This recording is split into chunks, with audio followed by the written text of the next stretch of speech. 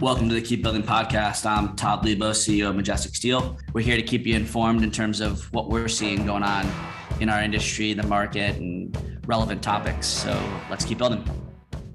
Welcome back to the Keep Building Podcast. I'm here with Chris Billman and Scott Peskowitz. A lot's changed since the last time we talked about the steel market. It seems like the market's getting more volatile. A lot of things are impacting that. So today we're going to talk about today's market, but also focus specifically on zinc. Zinc has a major impact on coated steel, and zinc prices are moving rapidly as well. What's going on with zinc? Why zinc? And also the sustainability aspect of zinc. There's more talk about sustainability and ESG. What does that mean for steel? What does that mean for zinc demand and the market as a whole? So before we jump into the specifics on zinc, Chris and Scott, today's market, right? I mean, recently we've now heard of updated scrap prices, and we're seeing volatility of other raw materials. Why don't we start with, what's going on in today's steel market? Yeah, we've seen a lot of softening, as you mentioned, since we last talked mid-March. And really, this is just as the market settles after all of the black swan events that we had, the invasion of Ukraine, COVID still trying to work its way through the market. So on the cost side, still a mixed bag. A lot of the inputs are remaining at all-time highs while others are settling down a little bit. Yeah, we've seen prices like you've talked about, and just what are we in middle of May now, that we've seen rise to decade plus highs, drop back 15%, climb back up again in all a matter of a week or two. It seems like the swings are more violent and volatile than ever, and the market is more sensitive than it ever has been before. Does it feel like the market overreacted to the Russia-Ukraine situation, and that's what drove the prices up as rapidly as they moved, and now we're kind of finding where that balancing point is, still elevated, obviously, like you said, compared to historical levels, but maybe not as high as many had anticipated based upon the invasion? Yeah, I mean, like you talked about scrap for May just came back out, and it was down from the decade plus high we saw in April. And what led to that decade plus high in April was just the confusion, the uncertainty of not only zinc supply, but zinc alternatives, pig iron, DRI, HBI, other global. Zinc or scrap alternatives? Scrap. Did I say zinc? Yeah. I meant scrap. You got your mind on zinc. I know.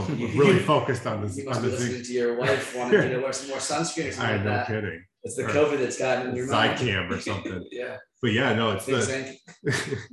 It's the scrap and the scrap alternatives. And it was just the market uncertainty and just the jump to push things higher. Yeah, the market didn't know how to react to the sanctions that were placed on Russia. There were 4 waves of different sanctions that kind of increased. So you saw an impact on iron ore, you saw an impact on coking coal, as Chris mentioned, scrap, and then the big one lately, oil and natural gas. I mean, we just recently all-time record high diesel prices, natural gas prices nearing 15-year high. And again, that's mainly tied to the Russia-Ukraine situation. So definitely a lot of overreaction. And like I said, the market's kind of starting to find more of a new normal or a floor after all this craziness. Yeah, I think it's interesting because during COVID, we recognize how many potential risks there are with globalization and unreliable supply chains. And I'm not sure that we fully learned from that yet. And then, the market was correcting, and then there was the Russia-Ukraine situation. And then we realized the dependency on Russia and Ukraine for certain raw materials, not only here in the US, but across the world. And then the impact that had on the European market. And then, what that meant to raw material prices of, like you said, scrap and pig iron and even zinc that we'll talk about later, and the overreaction there. And I think the reality is that we do have these dependencies. And because of these dependencies, we are subject to these other economies impacting our market. And we're not truly independent in that regard. However, we are reacting to these situations that we cannot control that are real variables in our market today. And so because of that, it's tough to think that we can maintain stability and be cost competitive when you have to respond to these events. And so I think the rapid rise in scrap and the rapid rise in pig iron and the rapid rise in zinc, those were real, but probably an overreaction based upon what the potential situation could be here. And now we're recognizing that, and we're seeing that pullback. Scrap prices, zinc prices, pig iron prices are still high when you zoom out and you look at it over the last 10-year trend. And, we believe they're going to remain higher, but probably not as high as they just went and didn't necessarily need to be that high. So I think if you're a steel buyer, you got to really think about how you're managing that risk, both when the market shoots up and also when the market pulls back. The other thing is you're looking at it in terms of, well, I want some level of stability and transparency, but a lot of the indices, are driven based upon the spot market. You're subject to these fluctuations as well. And so it makes it more challenging to manage that cost depending on how influential that cost is to your goods. So why it's so important to have reliable supply chains that can help you understand not just what's happening, but why it's happening and how to manage it or how to mitigate that risk, depending on how you're able to pass along market pricing.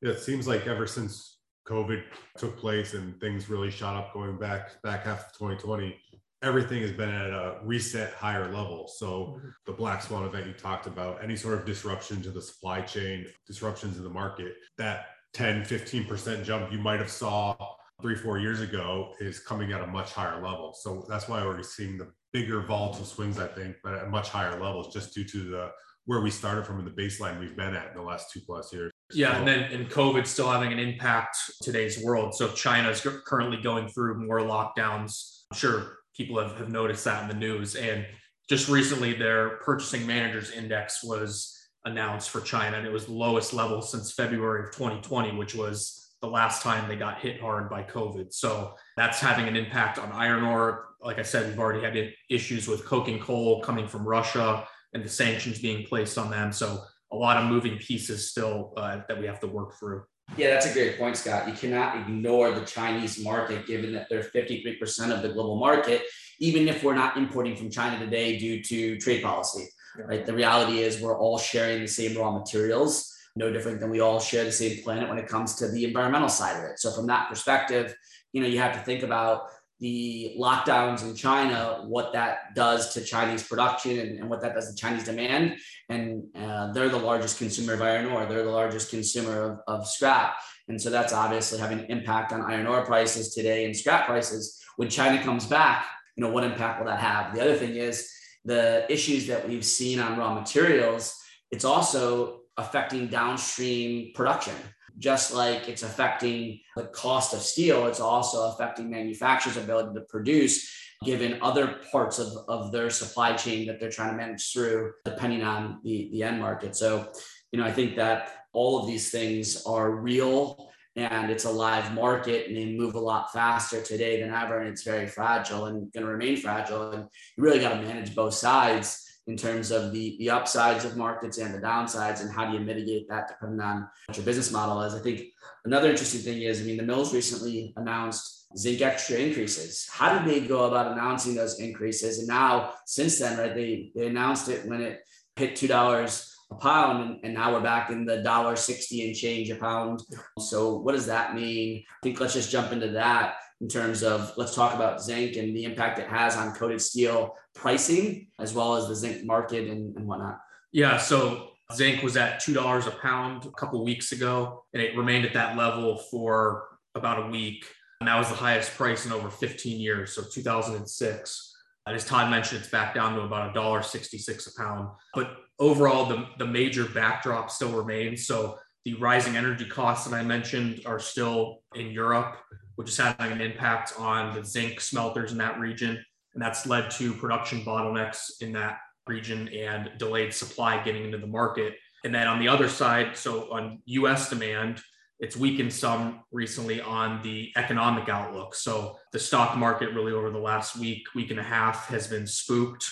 This is mainly due to rising interest rates, rising inflation, and the strengthening US dollar, which has led to some of the softening we are seeing. Typically, when US dollar strengthens against other global currencies, the commodity prices go in the inverse direction. And that's really what we're seeing right now. Yeah, I don't think many people know this, but zinc is the fourth most common metal in use currently around the world, behind only iron, aluminum, and copper. So the impact that you just talked about, what happens on the production side, on the mining side, the recycling side of zinc, has a major impact throughout the market, particularly in the coated steel market. But the other main use for zinc in the world is making brass. Mixing zinc and copper is how you make brass. So it has a major impact that fluctuates throughout the world through the demand for everywhere. Yeah, when you think about the reason why zinc is used for corrosive resistance, with new requirements coming in play with ESG and a focus on sustainability, demand for zinc is going to only continue to grow. Yeah. And if you look at the mill's investments, a lot of their investments are in coating lines where they're taking their hot rolled and cold rolled substrate to make zinc coated product. And so that should just continue to drive greater demand for zinc in terms of mill production, as well as downstream end markets use of zinc coated product. Any reference on the price difference when zinc moves as much as it's moving? I mean, we at Majestic, we sell heavy gauge galvanized. It can be hot roll based. We could sell light gauge galvanized that's cold roll based. We sell G30, G90 up into even higher zinc extras. When we look at that, it's a pretty big difference. Can you guys talk to just like the percentage and cost difference when we're looking at zinc at $1.60 or as high as $2? Yeah, you talked about the mills raising coating extras. Kind of how that works is they build out a matrix. Pretty much every 20 cents or so movement in zinc, you'll fall into a different table. And depending on the gauge and thickness of your substrate and the thickness of the coating, whether it's G30, 40, 90, etc., is a potential price that goes into that. And as zinc gets more expensive, when they go up a table, let's say zinc was averaging $1.50 a pound, and then it jumps up to $2 a pound, you could see anywhere from, depending on either light gauge or heavy gauge, anywhere from 50, 33, 40% changes in your cost just on the coated side, which impacts the bottom line that gets pushed through on top of the pricing fluctuations we've seen in the finished steel pricing. Yeah, and the mills have already announced 3 coating extras just so far this year, since January. So yeah, as Chris mentioned, they're starting to pile on some of those, and demand is still expected to outpace supply, again, mainly because of those supply disruptions that we're seeing in Europe. So that should set a floor as to how far zinc's going to fall. And Chris can maybe touch on some of the demand, but we're seeing strong automotive demand, which sucks up a lot of zinc. Yeah, so before you jump into that, even if we continue to see potentially base prices slide from where they just peaked, zinc extras are up given the mill's recent announcements, so that can offset your total price. And also the difference between a G60 and G90 can be significant in terms of what you're getting quoted, that then your total cost can vary based upon how you're actually inquiring that product, which I think is something that is very important for those that are buying zinc coated steel to understand the difference between a base metal price as well as a fully baked price that includes zinc. Chris, if you could talk to some of the demand and uses of zinc and what your thoughts are moving forward with a greater push on sustainability. How does that change in terms of zinc demand and also these end markets? Yeah, like Scott said, we are all expecting zinc demand to continue to outpace zinc supply this year. And some of that increased demand, we're looking at upwards of a 2% increase in demand on a global basis over what we just saw last year, and even more over where we were in 2020. And a lot of that goes to end use products that you're looking to sustainability, stuff that might be for highly corrosive environments, whether that be on agriculture, silos, grain bins, animal confinement spaces to, your car, you're not looking to have replace rusted out panels on a yearly basis on a vehicle. So everything from that to, if you think about where you are in the environment, you might be more highly corrosive on the coast than you will be in Nebraska. So a lot of it varies on what you're using the product for, where you are located geography wise. So everything, pretty much every end use sector, in my opinion, has some corrosive environment and has a need for zinc coated material in that supply chain. Yeah, I just go back to thinking about COVID, right? And during COVID, everyone talking about needing to take more zinc to prevent getting COVID, or if you got COVID, to prevent the effects of it. And when you think about zinc and its purpose for our body in terms of keeping us healthier, preventing us from getting sick, And now you think about that in application of steel and the need for more of a corrosive resistant environment, given Mother Nature, given the push for sustainability. I remember back in the day when you got a car and it was made of painted cold rolled, and when the paint chipped off, the cold would rust and the car door would rust. And now today, cars are made of high strength, lightweight steel that's zinc coated, that then allows the car not to rust. And the elements today are so much more significant in terms of Mother Nature and salt and weather conditions and things like that. My opinion is the demand for zinc is going to only continue to grow, and more end users are going to demand corrosive resistance. Now, I've always thought of it as a marketing opportunity, right? Why would you not market the fact that your product has a certain level of zinc on it for corrosive resistance? I just got back from Florida and we were buying, sunscreen, and you better believe all of those brands are marketing in terms of the ingredients and also how that sunscreen protects you from the UV rays and all the harm that could potentially be had. I think a little bit of sun's not too bad, right. But for steel, the last thing you want is that steel to rust. And I think we're realizing that even in applications that maybe you don't see, right? Like underground piping, right? Do you want those pipes really to be rusted, or should they be zinc coated? Yeah, I mean, who wants to drink water that's got heavy metals in it? Or HVAC, exactly, breathing in that air. I think we're going to see more of a push towards zinc coated and more of an understanding of what that means too.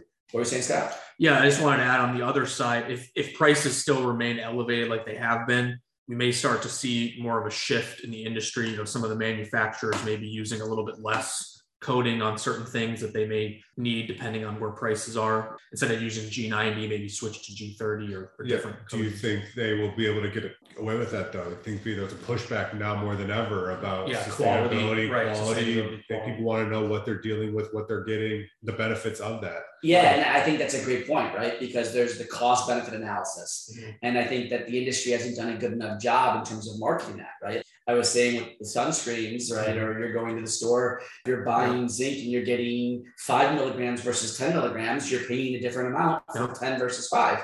And that's clearly understood when I'm looking at the bottle in terms of 5 milligrams versus 10 milligrams of zinc. You get to make that choice. And exactly, you're making that choice. You're looking at the price tag. And I think that we could do a better job as an industry. I've talked about that at Majestic in terms of making sure that our customers, one, truly understand the difference between G30, G60, G90, all the way to G235.